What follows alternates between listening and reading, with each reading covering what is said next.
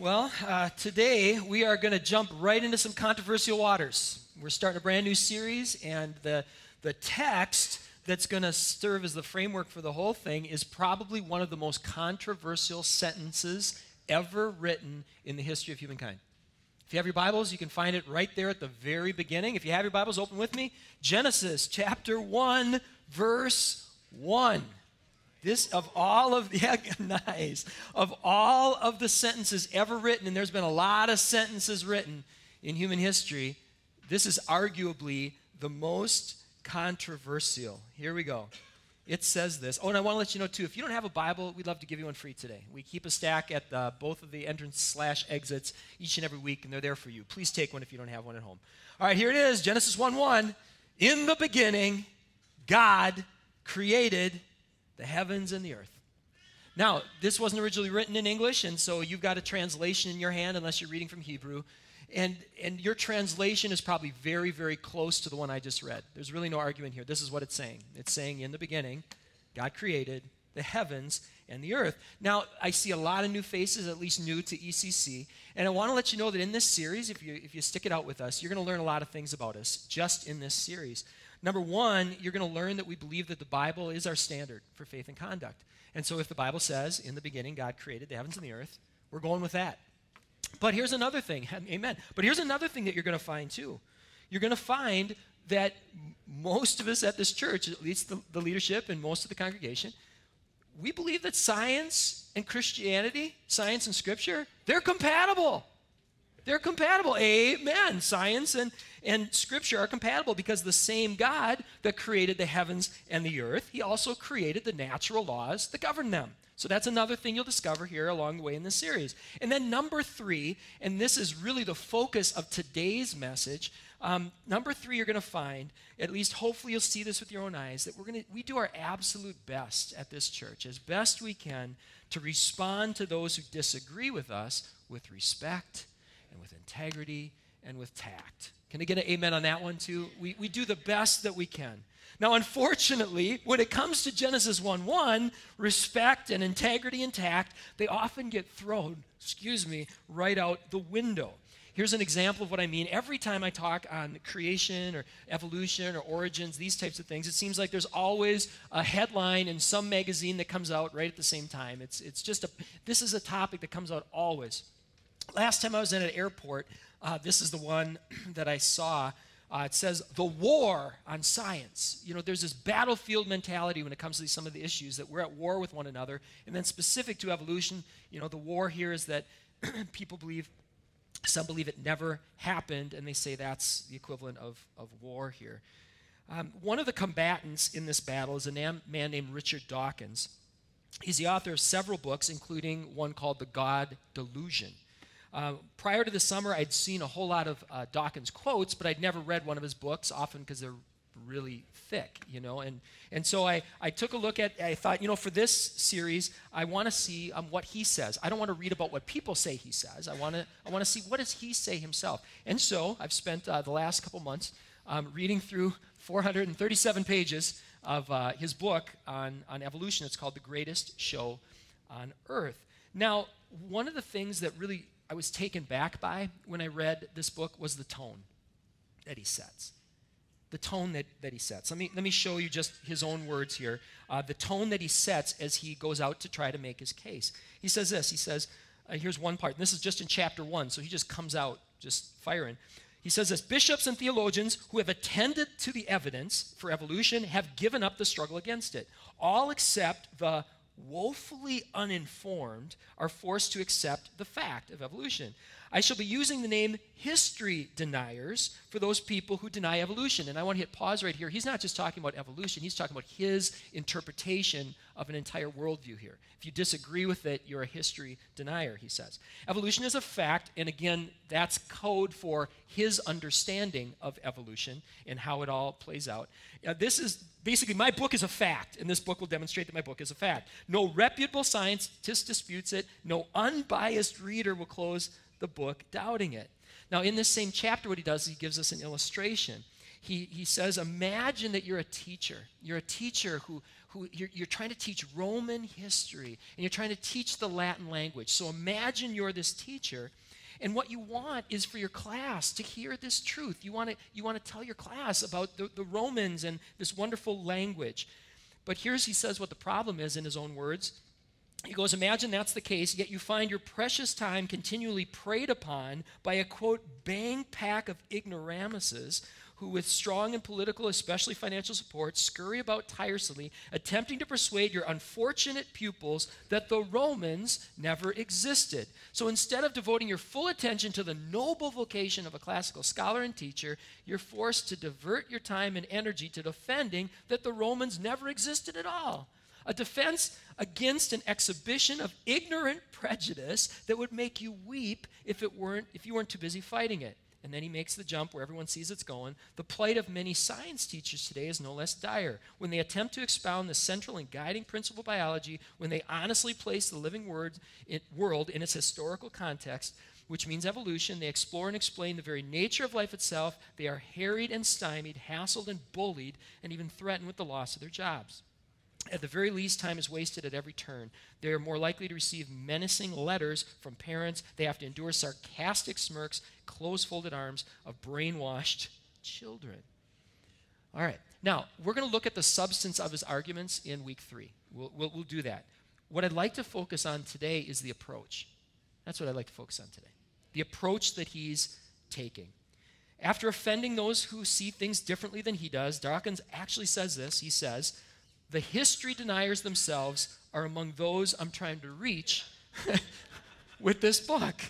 I'm glad you had that reaction because that was mine too. I'm like, really? This is what you're trying?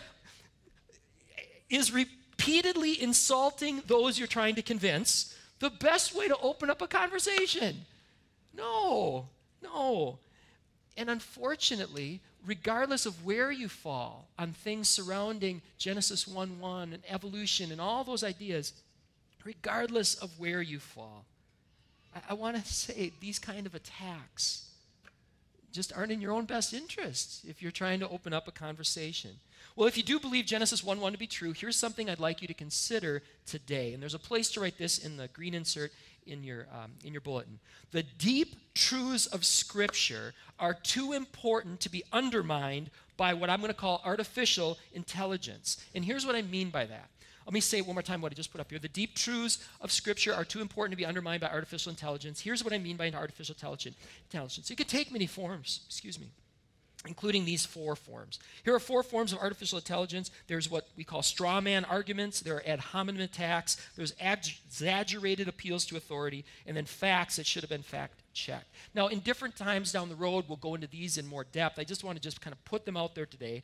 And also point out that Dawkins engaged in 3 of these tactics in the sentences I showed you earlier. When Dawkins says everyone that's weighed the evidence agrees with him, that's a straw man argument. When Dawkins says that those who disagree with him are, quote, a bang pack of ignoramuses, that's ad hominem attack. And when Dawkins states that no reputable scientist disagrees with everything he says, he's making an exaggerated appeal to authority. I refer to these forms of rhetoric as artificial intelligence because what they do is they really serve the purpose of convincing the already convinced. If you want to open up a real conversation, you don't do these things. You don't do these things. And here's the deal. Dawkins has a wealth of important facts that are worth reflecting on, that are really worthy of discussion. But he undermines his own effectiveness when he resorts to tactics like these. Likewise, those of us who believe that the Scriptures are true, we will undermine our own credibility if we engage in these tactics. And the deep truths of Scripture are far too important to be undermined by artificial intelligence. So let me offer a framework that's very different than Dawkins does as we open up this series. And let's begin here. There's a place to write this in your notes as well. There's a big difference between a Rome denier and a thoughtful, intelligent, truth-seeking individual who embraces Romans 1. This will make more sense in a second. Let me read it again. There's a big difference between a Rome denier and a thoughtful, intelligent, truth-seeking individual that embraces Romans 1. People that disagree with Dawkins aren't all Rome deniers, aren't all history deniers. We believe that Romans 1 in the scripture is speaking truth. And that's what we're going to look at for most of our time here together today. Romans 1. So if you have your Bibles, let's open now to Romans 1, and let's pick up with verse 14. Romans chapter 1, verse 14.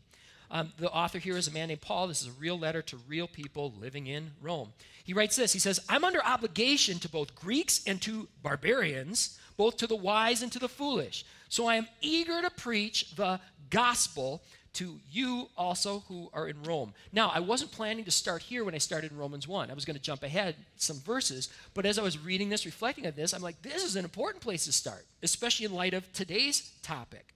This frames everything else that follows. Now, there's something going on in these two verses that I've missed and that could be easy for others to miss unless you're digging deep into it.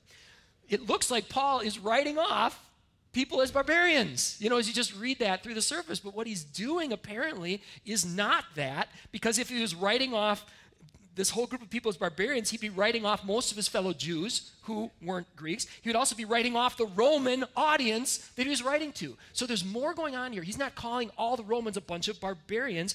He appears to be subtly challenging Roman pride and also making a comment about divisiveness, a divisive mindset. Because the Greeks, who had ruled the world centuries before the Romans, they divided the world into two groups, the Greeks and the barbarians. So who would the precursors to the Roman Empire have been? The barbarians. So he's using some subtle wordplay here. You're not barbarians, but you were once considered barbarians by these Greeks. And in the very next verse that we're going to look at in just a second, Paul references the Jews.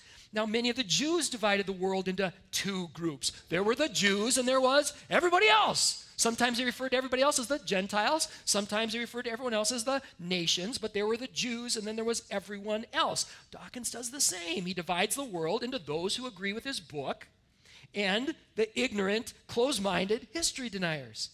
Well, in this part of the letter of Romans, Paul begins to talk about what he calls the gospel. The gospel. It is something that he believes everyone needs to hear, not just one group. He believes everyone needs to hear the gospel. Let's read a little bit more about the gospel, picking up where we left off with verse 16. He says this about the gospel: I'm not ashamed of the gospel, for it is the power of God for salvation to everyone who believes, to the Jew first and also to the Greek. For in it the righteousness of God is revealed from faith for faith, as it is written, the righteous shall live by faith. Now, as Paul was writing this letter, the gospel was already at work.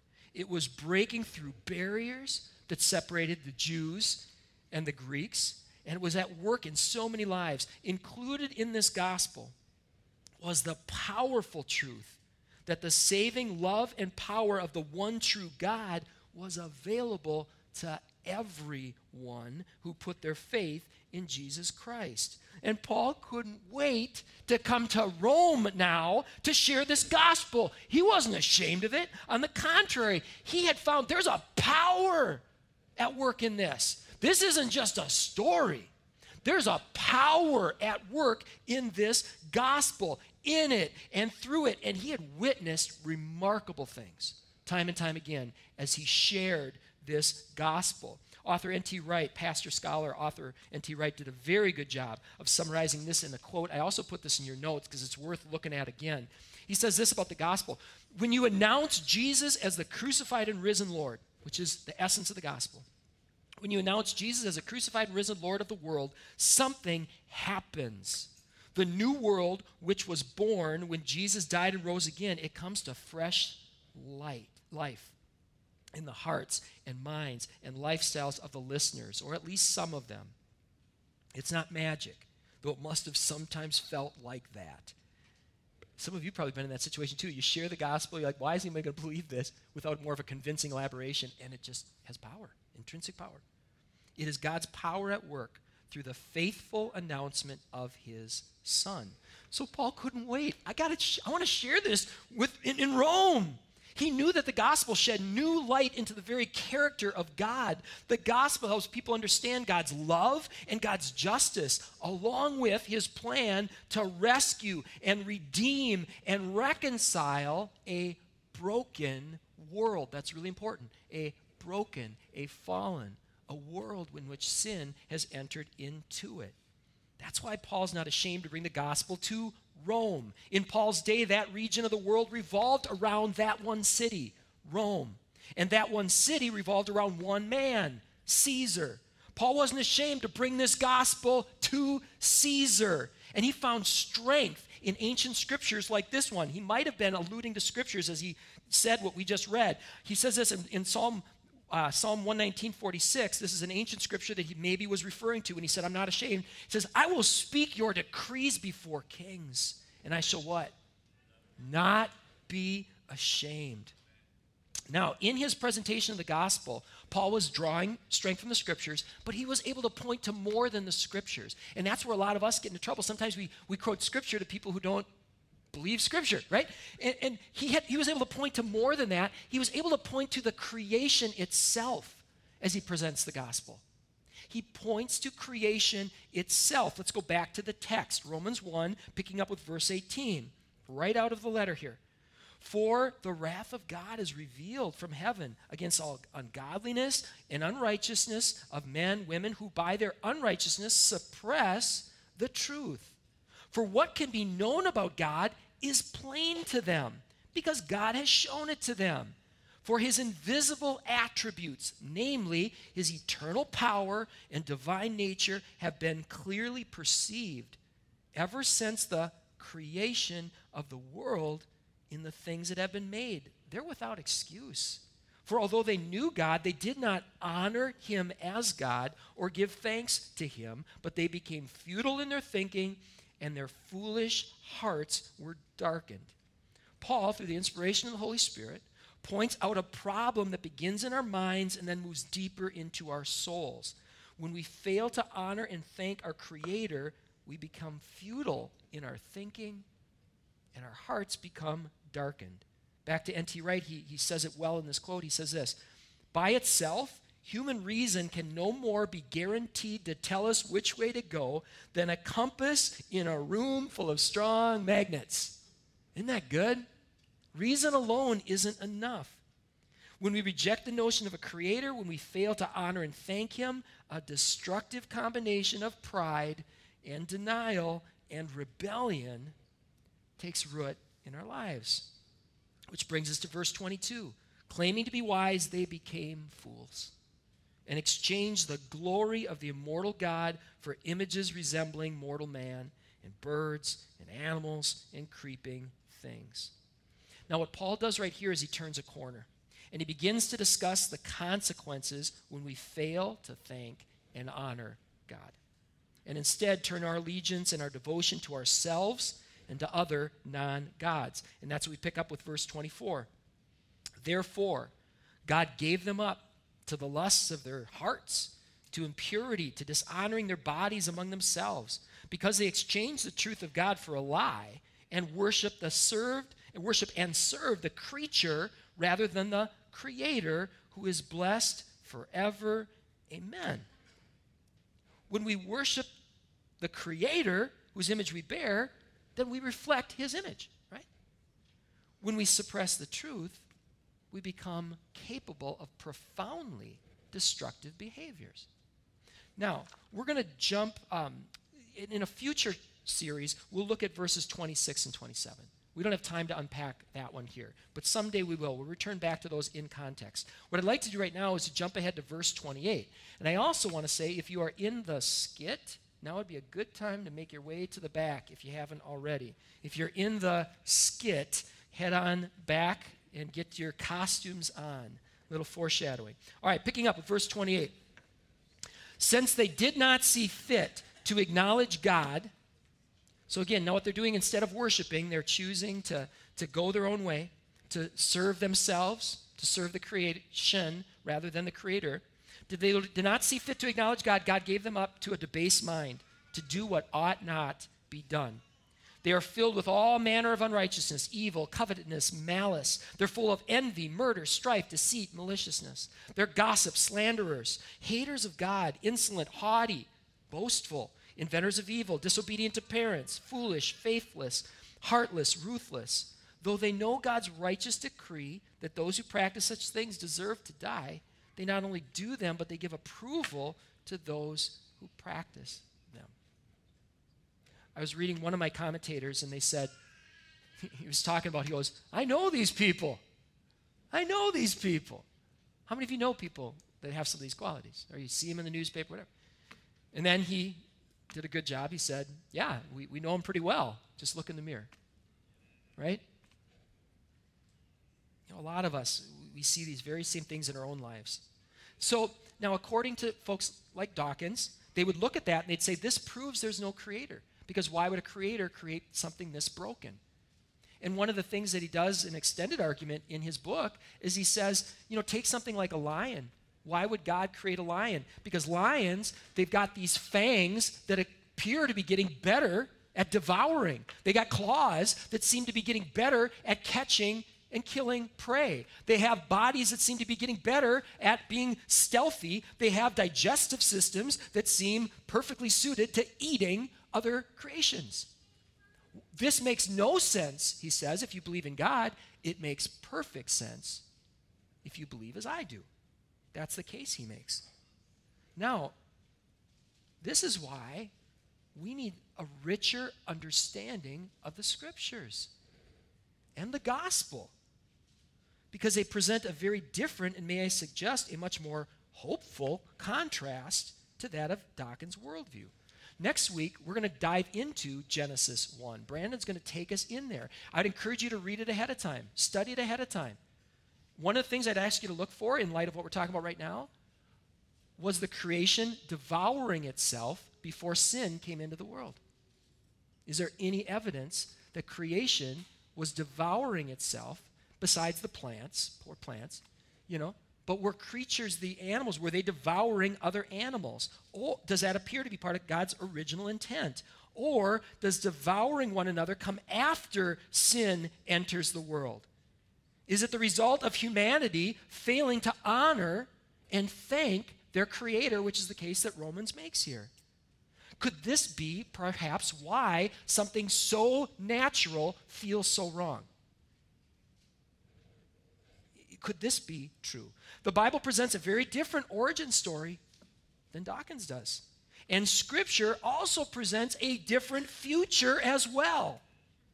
If the Christian understanding of the future is true, then lions won't get better at devouring lambs until the sun runs out of fuel. One day, both will lie down together in peace. Bacteria and viruses won't keep getting more and more resilient until they destroy all other life. According to the Scriptures, one day sickness and disease will be no more. And people won't keep developing more destructive weapons and new ways to inflict pain and terror on one another until we all destroy each other completely. That's not what the biblical narrative. The biblical narrative is one day all evil and evildoers will be cast out of God's kingdom. If Dawkins is right, in his future, a microorganism could evolve that destroys all life as we know it. Or another Hitler could arise and this time succeed in his or her quest to dominate the world. However, if Christians are right, then the decisive battle for the destiny of this creation has already been won. When the second person of the Trinity became flesh and dwelt among us and humbled himself and laid down his life for us. And he did so, listen to this, he did so not to save those who were good enough or strong enough or smart enough, those who had evolved to the perfect end of the continuum of the spiritually fittest scale.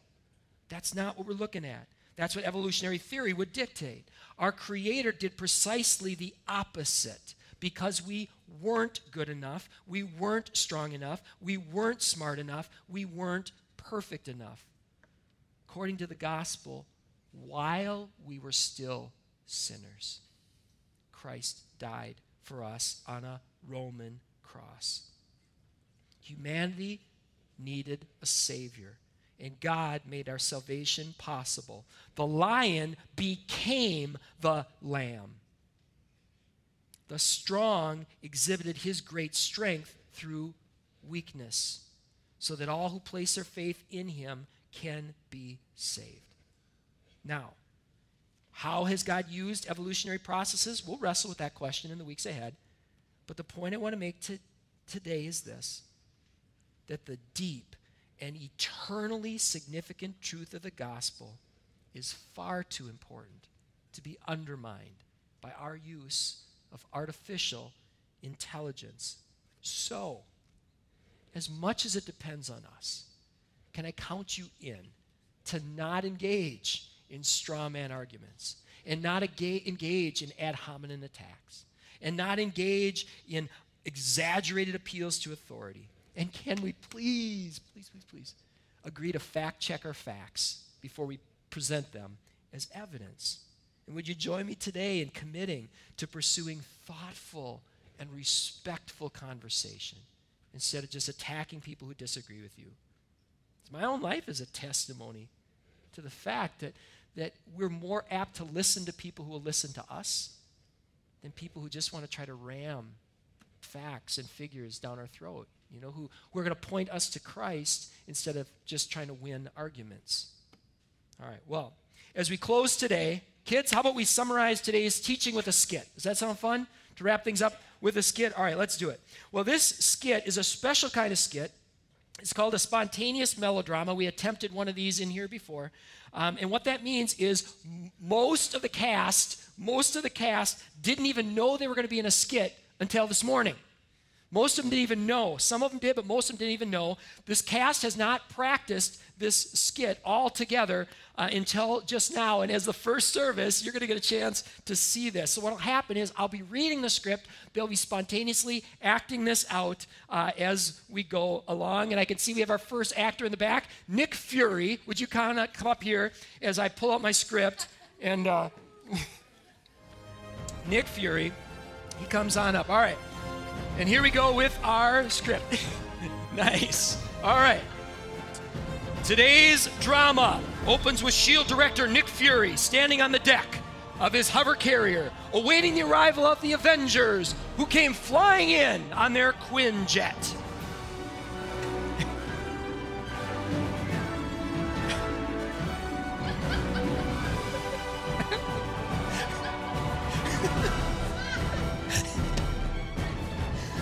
We could end it right here. All right, when the jet landed, the Avengers stepped out and struck a dramatic action pose. Nick Fury got right to the point and said, Ultron has survived. Ultron has survived. The Avengers gasped. The congregation gasped. Nick Fury gasped and continued. Ultron has weaponized artificial intelligence.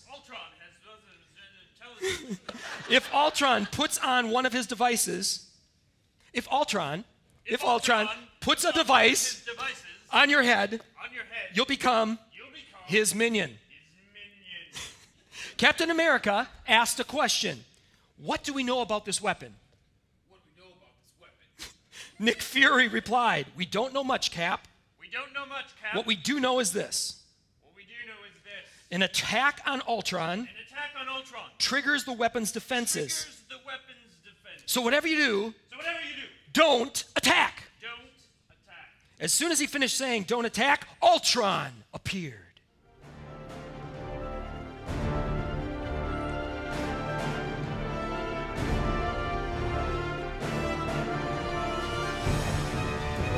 Wow. Don't be scared, it's just a costume, right? All right, when Ultron reached the hover carrier, he said, did somebody say attack? Did someone say attack? Iron Man noticed the 3 devices in Ultron's hands, and he noticed that they resembled graduation caps. He couldn't resist the opportunity to get in a quick quip. Iron Man pointed his hands at Ultron and said, you're about to get a graduate course in repulsors. In what? Repulsors. The weapon's in your hand. Hawkeye rolled his eyes and said, definitely not one of your best, Tony. Jarvis added, Iron Man must be getting rusty. Iron Man must be getting rusty. Get it? Rusty? Rusty. Before Iron Man could requip, Hulk cried out, Hulk smash! And the semi-spontaneous melodrama went into slow motion as Hulk attempted to attack Ultron. Hulk took a slow motion swing, but Ultron blocked the slow motion swing with one of his devices. He then placed the device on Hulk's head. Hulk was now under the control of his adversary. Now Thor refused to believe that attacks don't work. Thor raised his hammer to the sky and said, stop. Hammer time. Fresh new kicks and bands. You got it like that. Now you know you want to dance. So move out of your seat and get a fire girl and dance this beat while it's rolling. Hold on, pump a little bit and let them know what's going on like that. Like that. Hold a little bit just to fall on back. Let them know. Yeah, all right. As the music faded, Thor exclaimed, henceforth, this shall be my theme song. And then he added, I shall now knock the device off of Hulk's head with my hammer. Once again, the semi-spontaneous melodrama went into slow motion. Before Thor could knock the hat off of Hulk's head, Ultron snuck up behind Thor and placed a device on his head as well. Ultron let out a mechanically maniacal laugh. Captain America realized a new plan was needed. He turned to Iron Man and said, Stark, can you buy us some time? Iron Man flew to the middle of the middle aisle.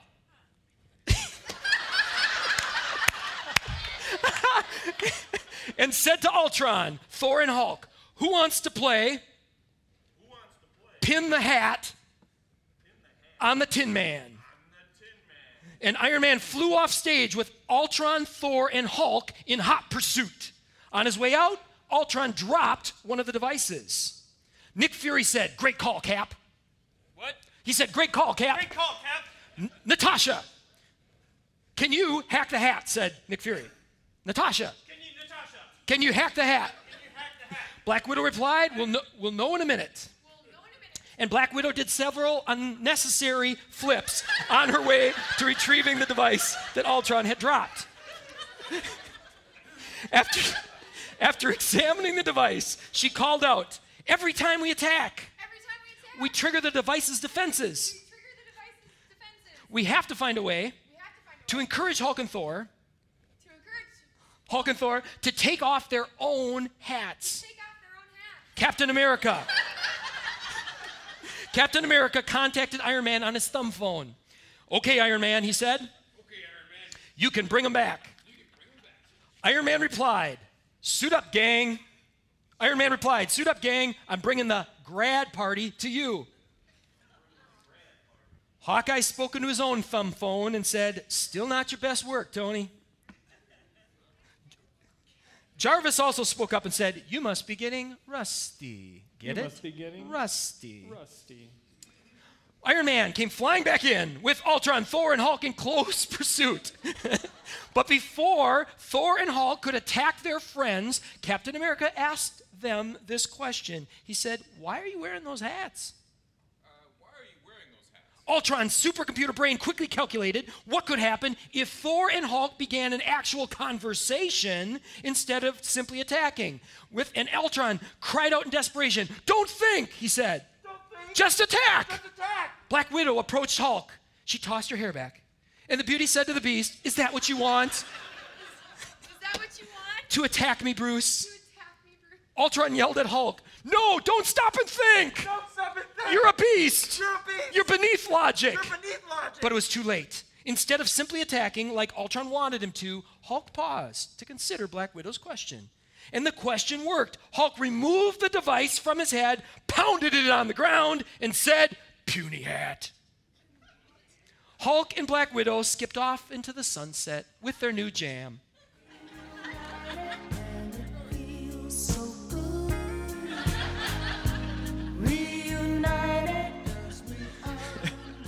All right, we're almost to the end, mercifully. All right, Ultron turned to his remaining minion Thor and commanded him to attack. Attack! Suddenly, out of nowhere, Batman appeared. Batman tossed back his cape and said, "Is that what you want? To attack me, Thor?" Thor replied, yes, I do. Hawkeye raised his hand and said, "So do I." And Jarvis chimed in, saying, "Don't we all?" Don't we all? And you know why? And you know why? To which Batman replied, "Because I'm Batman." Thank you, Jarvis. And Batman, being Batman, waited for a fist bump from the disembodied Jarvis. Captain America realized that he needed to refocus his team on what mattered most. He said, "Listen, we all want to attack Batman, We don't want to attack Batman. but let's remember our mission. Let's remember our mission. Gentlemen Gentlemen and Stark, and Stark. can we agree to stand down for the greater good?" Can we just agree to stand down for the greater good? Thor removed his hat. And all of the remaining Avengers assembled together for a big group hug as Jeff played their new jam. Reunited and it feels so good. Reunited 'cause we All right, Nick Fury noticed that Batman was still standing alone in the back of the room. So he invited Batman to join them by saying, "Hey, Dark Knight, Hey, Dark Knight. how about bringing it in?" How about bringing it in? To which Batman replied, "No time for hugs. This hero is hungry." And Batman took off in search of a food court, setting in motion the plot line for our next spontaneous melodrama. Meanwhile, Ultron began to prepare himself for another attack from the reunited Avengers. But to his surprise, instead of an attack, Jarvis simply asked a question. "Why you gotta be so rude? Don't you know I'm AI too?" Take it away. Beat that. Why you gotta be so rude? Don't you know I'm AI too? At that moment, in truly oversimplistic, spontaneous melodramatic fashion, Ultron realized he wasn't standing in the presence of enemies. He was standing in the presence of friends. Ultron felt safe enough to lay down his defenses and seek the truth together in the company of his newfound community. Ultron cried out in a loud voice, "I get it now! I once was lost, but now I'm found. Was blind, but now I see." Something about that last line seems strangely familiar to the Avengers and to everyone else who was in this room on June 7th. But before the group had a chance to question the creative capacity of the scriptwriter, Nick Fury received a text from S.H.I.E.L.D. And he shared the message with the Avengers. "Batman's in trouble again," Batman's in trouble again. said Agent Fury. "If we hurry, we can catch him. If we hurry, we can catch we can catch him. in week 4 of this series." Week 4 of this series. Thor spoke up and said, "Is there any other option?" His faithful sidekick, Robin, perhaps. Hawkeye answered, "Remember the restraining order that Robin filed?" Thor nodded and asked, "How about the Justice League then?" Iron Man broke into the discussion. "How about the Fantastic Four?" he quipped. How about the Fantastic Four? I don't see any sequels in their future. To which Jarvis replied, "Now that was a good one, sir." Now that was a good one, sir. Captain America spoke up and said, "Avengers, we've been given a mission. We've been given a mission. You with us, Ultron?" Are you with us, Ultron? Ultron gave them a double thumbs up, and the Avengers and Ultron assembled for one final action pose. Then they loaded up their Quinjet, and they set out to bail out Batman on September 6th. Let's have a big hand for our cast.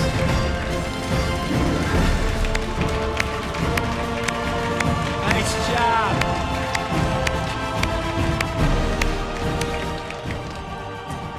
Well, now, we won't be naive here. If Richard Dawkins watches this podcast, he's not going to say, "I once was lost and now I'm found, blind when I see."